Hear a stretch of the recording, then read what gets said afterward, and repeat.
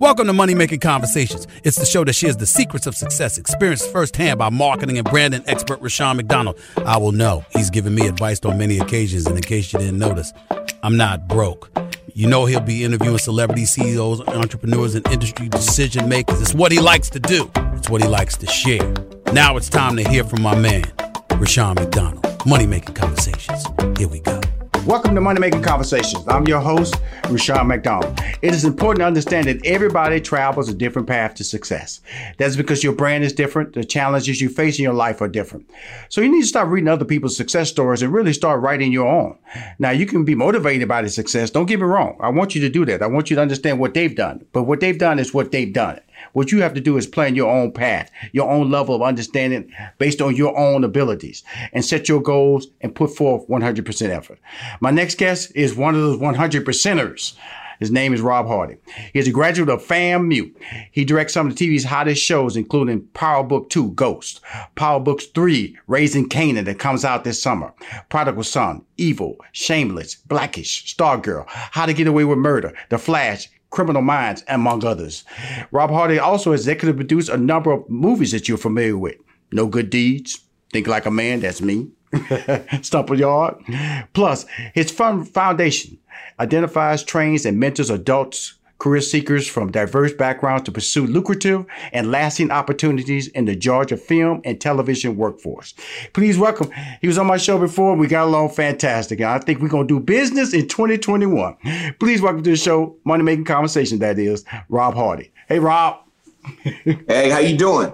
Hey, Rob, a lot to say about you. Hey, happy 2021, man. And listen, I appreciate all the shout outs. I do.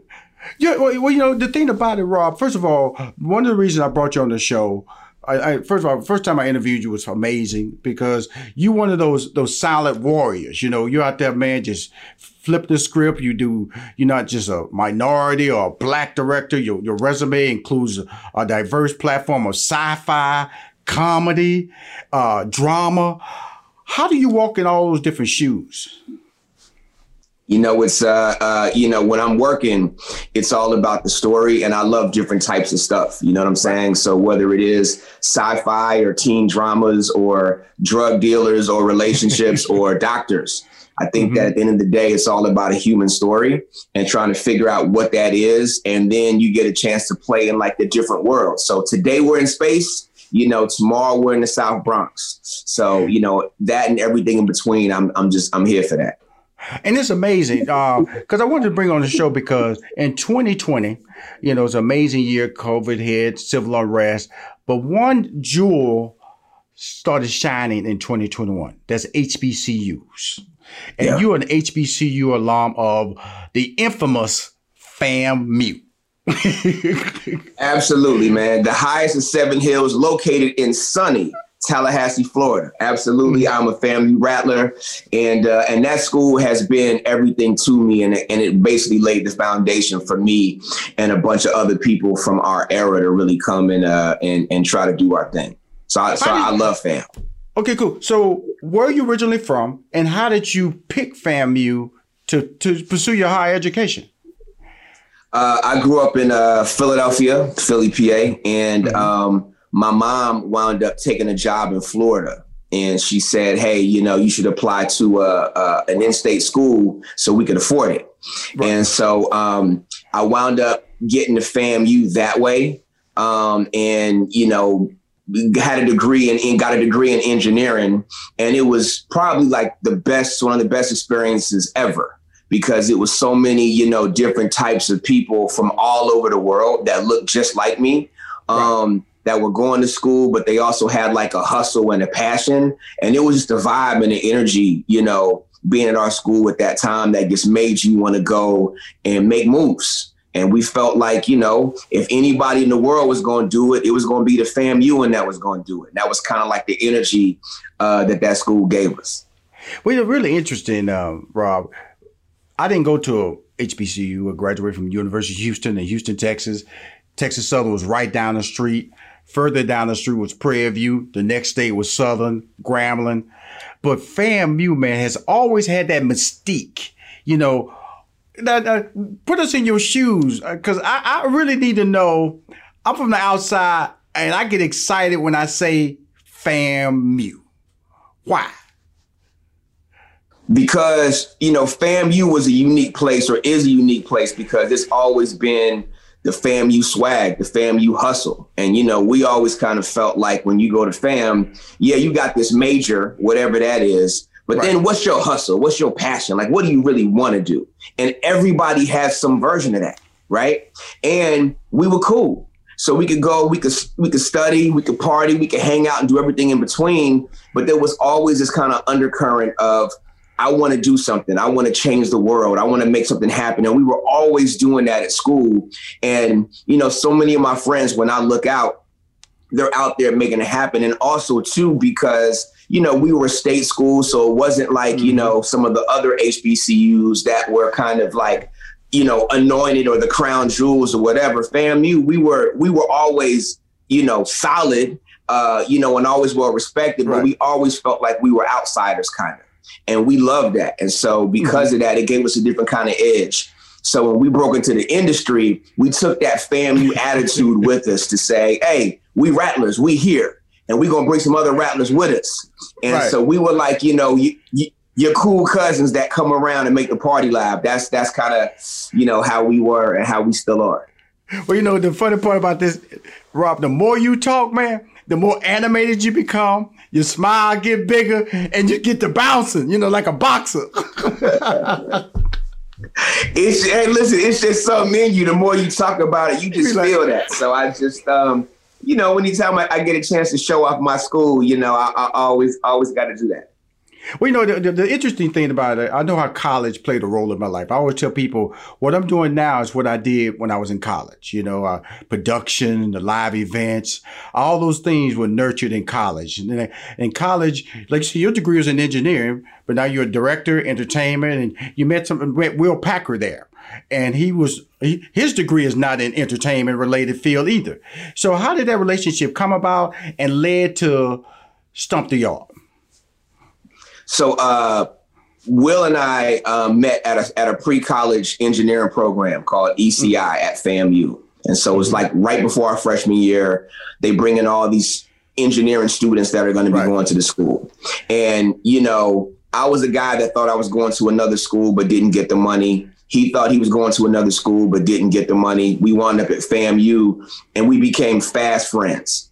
And what came out over our hanging out over that summer was that I wanted to be the filmmaker. And I was a big Spike Lee and John Singleton and Robert Townsend fan. And he wanted to be a businessman and have his own business. So just as we were hanging out and being friends, and then we became line brothers. We're both alphas. Then when I wound up seeing Menace to Society, because that was the big movie in theaters, a few friends of mine were like, well, hey, since you did a small movie in high school, you ought to do something here. And then that gave Will and I a chance to do a project together at FAM. And that project was called Chocolate City. And it was a big deal for us because we were a historically Black college with no film program. And so it kind of became our thing. And when we, put it out there and hustled it into a video deal, 10 years later, after we shot that movie, relatively, we got a chance to shoot Stomp the Yard in Atlanta at Morris Brown and a little bit over at Morehouse in Clark, Atlanta. And it was just so crazy, like 10 years of us kind of being out there on the grind to be doing an HBCU movie that Sony was paying for. And it was like Chris Brown's first movie. It was the movie that really put Columbus Short on the map, even though he was a great actor. And just to be able to do that and have so many of our friends behind the scenes and being able to celebrate our culture. And then, it was #1 2 weeks in a row. It was just a real, special moment. And it was like our, tipping the hats to our schools. It was really interesting because I told Will this story. The first time I told you this story because I was executive producer, co-creator of the Steve Harvey Morning Show. We was in New York. And when it came out, I was telling Steve, this Stomp the Yard movie, man, it's some brothers. And I didn't know you guys at the time. I said, we got to keep this movie #1, man. And it's really interesting that the love I had for you guys and what you were doing, that years later you come back into our lives and do Think Like a Man. The author's book, Act Like a Lady, Think Like a Man. And so that's really amazing, man. It's about when you love something and you see something special, and you guys were doing something special, you're still doing special things today. But again, I always tell people, it's not always about the money, it's about the opportunity and the relationship. And that's really a testament to your career, correct, Rob? Well, listen, first of all, we appreciate, and I personally appreciate, the shout out and the love, that y'all gave us to help push that movie. That means a lot, Mm-hmm. And it's funny how those things come back around, because we really loved that book. And, I definitely got to give a shout out to my wife, because she was the first one to come talking to me about that book. Like, hey, everybody's talking about this and we love the book and you got to turn this into a movie and so on and so forth. And mm-hmm. and I'm glad that over time that worked out. But you're absolutely right. I think a lot of times, when we do things for the love, when we do things with the right spirit, the money comes. You know what I'm saying? And it just feels different. And whether you're doing something just for money or doing something because you love it, the grind and the work is going to be hard regardless. So you might as well grind and work hard for something that you love. So then that when that payoff happens, it's going to feel a lot different than if you're just doing something for a check, And the interesting thing about it, you've always had a HBCU flavor in your production, like the Quad that you did at BET with my girl, Felicia Henderson. I call her my baby sister. And, when I look at what you're doing in sports with All American, again, Rob, your gifts, man, so diverse. How, as a director, people just want to do, some people are just a sitcom director. Some people just a sci-fi or big explosions, dramas. How are you able to manipulate that level of creativity in your mind? Because I love a lot of different types of things, right. I would do the sci-fi stuff with my dad when I was little, and we would watch the Star Wars and Star Treks. Mm-hmm. And then, I got more into, stuff that looked like my neighborhood as right. we got older, and just being able to try to relate and make the characters relatable. You know what I'm saying? And I kind of mm-hmm. feel like, I want us to be able to do stuff that we go to the big movies and see and say, well, shoot, right. why can't we do the sci-fi and tell this story, but also make it authentic to our people? So that way it's not like the character or the Black character is just there to be supportive or just there to say, hey, man, let me big you up. But to be able to say, I have, dreams and aspirations. I'm heroic also. I have a love life too. So right. I want to be able to try to help, tell those stories too. Religion. My degree is in mathematics and my minor in sociology. So I'm not doing nothing tied to my degree. I've done sitcoms as a writer, produced them, created them, reality shows, but I never directed anything, Rob. What does a director do, and how can you become a director? So as a sports fan, I'll relate it like this. A director is like the coach of a team. You design the plays and then put your actors in the best position to execute and win or do a good project. That's what a director does. Mm-hmm. So it's kind of like the head coach of the team. And the producers, the general manager, the GM, they'll hire me or they'll hire the coach. Right. So, I love that because it gives me the opportunity to, interact with people and talk to them and try to get to the truth of the situation so it can feel as real to them and as relatable as possible to them. So that way the audience feels something, right? Because if you just watch a movie or watch a TV show and you don't feel anything, then we just wasted your time. But even if you feel mad, sad, laugh, whatever it is, you feel something, then, it was worth the time that you gave us, to watch our show. Well, that's amazing. Just watching your talents and the break. So let me slow it down, man. I saw the finale of Power Book 2 Ghost. I'm going to tell you something, man. I didn't see this coming in this series. I didn't see that I would be spending my Sunday nights watching Power. I just didn't see it because when it came out, I heard the storyline. drug dealer, club owner. I went 50 cents. I go, I ain't watching that. It sounds like a bad rap video that I don't want to watch. But what made it? Because I want to go back to the beginning, because you were there at the beginning. And you've been there through the whole process. I apologize when I say that. And because you did the finale of Power Book 2 Ghost. What makes that series work? So, I think what makes the Power series work is, on a fundamental level, it's really relatable. So in the original Power series, you had a guy that grew up a certain way, Ghost. Mm-hmm. And he did what he had to do given his options. So he was a drug dealer, and he had his best friend that was along with him. And then he gets to a place to where he wants to make a change in his life and do something different, go into clubs. But he's got his wife and his best friend / business partner that don't want him to change. Right. And then he meets this other woman who, to him, represents the change that he can be. And that's the fundamental of it all, is trying to figure out, how do I transition into who I want to be when the people around me are saying, all you can be is this?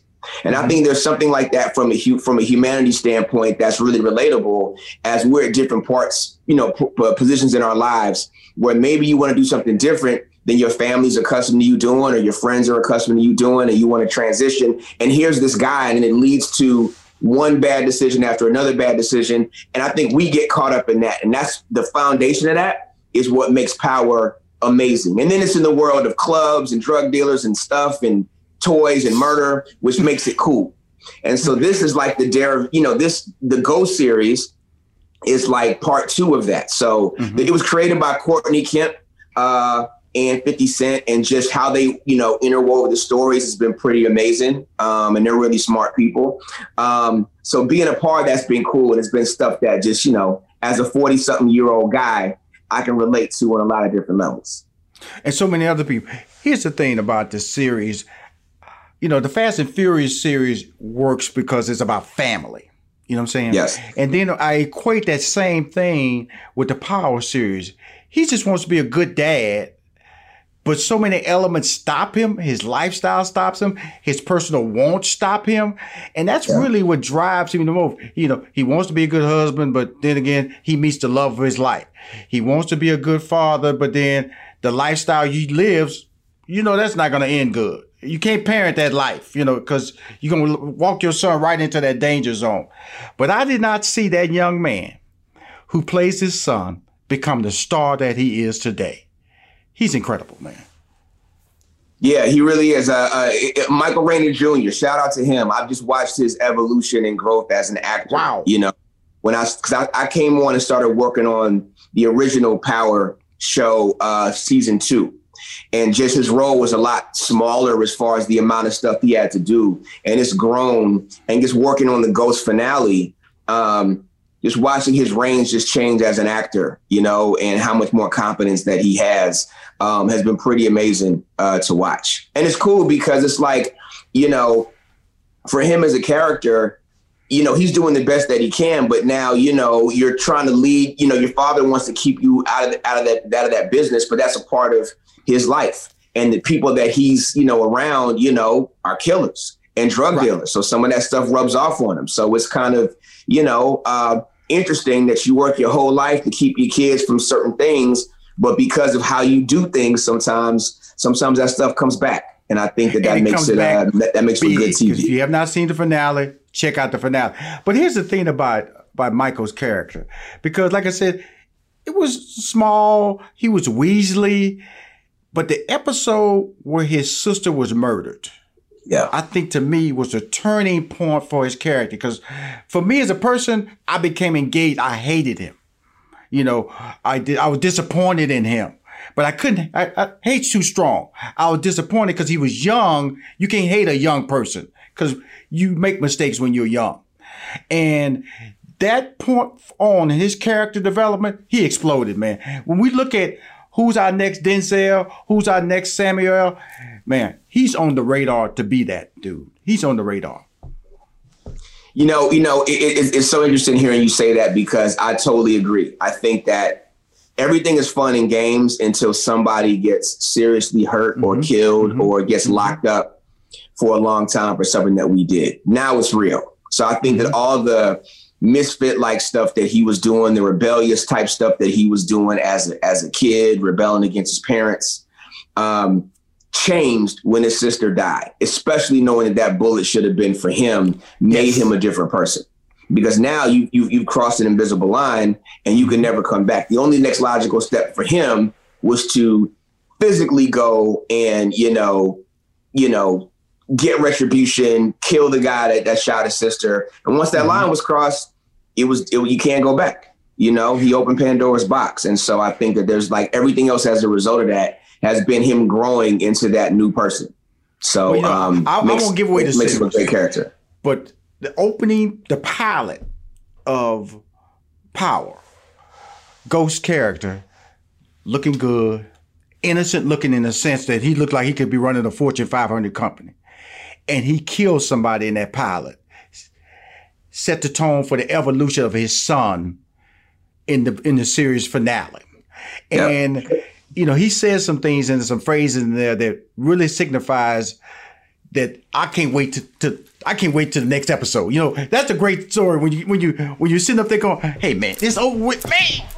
I need to see another episode. And that's what you did last night in the finale, man. The finale that aired on Sunday night was amazing, man. Congratulations, man. I appreciate that. I'm really glad that you dug it. And yeah, you're right. I agree. Listen, the pilot to Power, I thought was really amazing to like bring you into that world. And it's crazy. Yeah. Ghost, we met Ghost there and that's where he left us. Yes. In that same club. It's amazing. Now let's talk about some other things outside of Power. The Hardy, your Rainforest Entertainment just partnered with Lionsgate TV for a first look production here. What exactly is that? So what it is that we have a production deal with Lionsgate, End of Episode specifically. So End of Episode is the company. It's Courtney Kemp's company, and she's the creator of Power. So that means that we're partnering with her to develop content. And so First Look means that my company, Rainforest Entertainment, and I have a partner in my company from FAMU, Mitzi Miller, who used to be editor-in-chief over at Ebony Jet. And so we'll have projects that we develop. And then once we take that to End of Episode Lionsgate, if they want to partner with us on it, then we'll be business partners and we'll package it and try to sell the project. If not, then we're free and clear to take it anywhere that we want and get it set up. So, it's a big deal for us as a company. And so we're real excited about 2021. The really interesting thing about my show, Money Making Conversation, is that, and you have the same personality, Rob, you just help people be helping. But in a way, we've learned that that's been mentorship. That means that not afraid of competition. I always tell people, if I give you an idea and you make $1 million, I'm happy because that was an idea that obviously had no value to me. I couldn't do anything with it. And so you've established that with your foundation. You and your wife have established this foundation to train, mentor, and give people careers in this. And it is a lucrative film and TV business in Georgia. Tell us about that foundation. So we have a company or a foundation called the Rob and Sean Hardy Amazing Stories Foundation. So my wife and I created the foundation. And the whole purpose of it is to train people from our communities in the Atlanta metro area how to get, production jobs on sets for TV and movies. But these are what we call below the line positions. So it's not stuff like directors, writers, producers, but it's everything from transportation to camera to special effects, hair, makeup. So a young lady, Nina Packer, another FAMUan, runs the foundation. And we partner with the city of East Point, whose mayor, Dina Ingram, is another FAMUan. You see like the trend here. And we've done 2 seasons of it. So we basically gone out, found people, trained them, put them on sets. And a bunch of those people have gotten full-time jobs working on TV and movie sets. So we have people right now on shows like Black Lightning and Dynasty, and shows like that. So it's a really big deal because especially living in Atlanta, a lot of producers would come here and you go on the sets and they wouldn't have a whole lot of diversity behind the scenes. It wouldn't be a whole lot of people that look like us. And they kept saying, well, we can't find the people. There's no trained people. So my thought was, okay, well, then we'll create a pipeline. We'll create an avenue to where my cousin, your cousin that lives in our city can get some training and they can drive a truck. They can cook some food. They can carry some cable. They can do whatever. And then with that, they can get a career with a pension, with some health insurance. And then they can show other people in our communities that this industry, this multi-billion-dollar industry is for us too. Wow. Well, I first of all, the only thing wrong with this interview, man, because I'm a member of Omega Sci-Fi, and you keep repeating the word alpha. You know what I'm saying? I got respect for the alpha, but you can't be saying that too many times on my show. Hey, well, look, I'm gonna tell you. Look, my dad was an Omega. You know what I'm saying? And I used to always tell him. I said, listen, things get better with time. So you trained me up, gave me all your gifts, so that way I could take this thing to greater heights. And that's what I did. You know what I'm saying? So hey, I love it. I love it. Here we are. I did a little background check, but Rob, man, first of all, first time we met, man, we was going to connect. The pandemic blew us everything. But this year, man, you know what I talked about before this call? Brother, you're amazing. And we're going to do business in 2021 and carry some of these visions and these skill sets that you have to the next level. And I bought a building in Atlanta, so I want to invite you by, your wife by, so we can sit down and talk, because I got some local productions I'm going to be doing that I'd like to be able to bring some of the individuals over here and work them and matriculate them into our programs that we're trying to do. Because again, if you don't have a resume in the business, you don't have an opportunity. And that's all you about. That's all I'm about. Thanks for coming on Money Making Conversations. I appreciate you having me, man. As always, man, it's good to see you. Keep representing and doing your things in a big way. Good. If you want to hear more Money Making Conversation interviews, please go to moneymakingconversation.com or subscribe on our YouTube channel. I'm Rushion McDonald. I'm your host.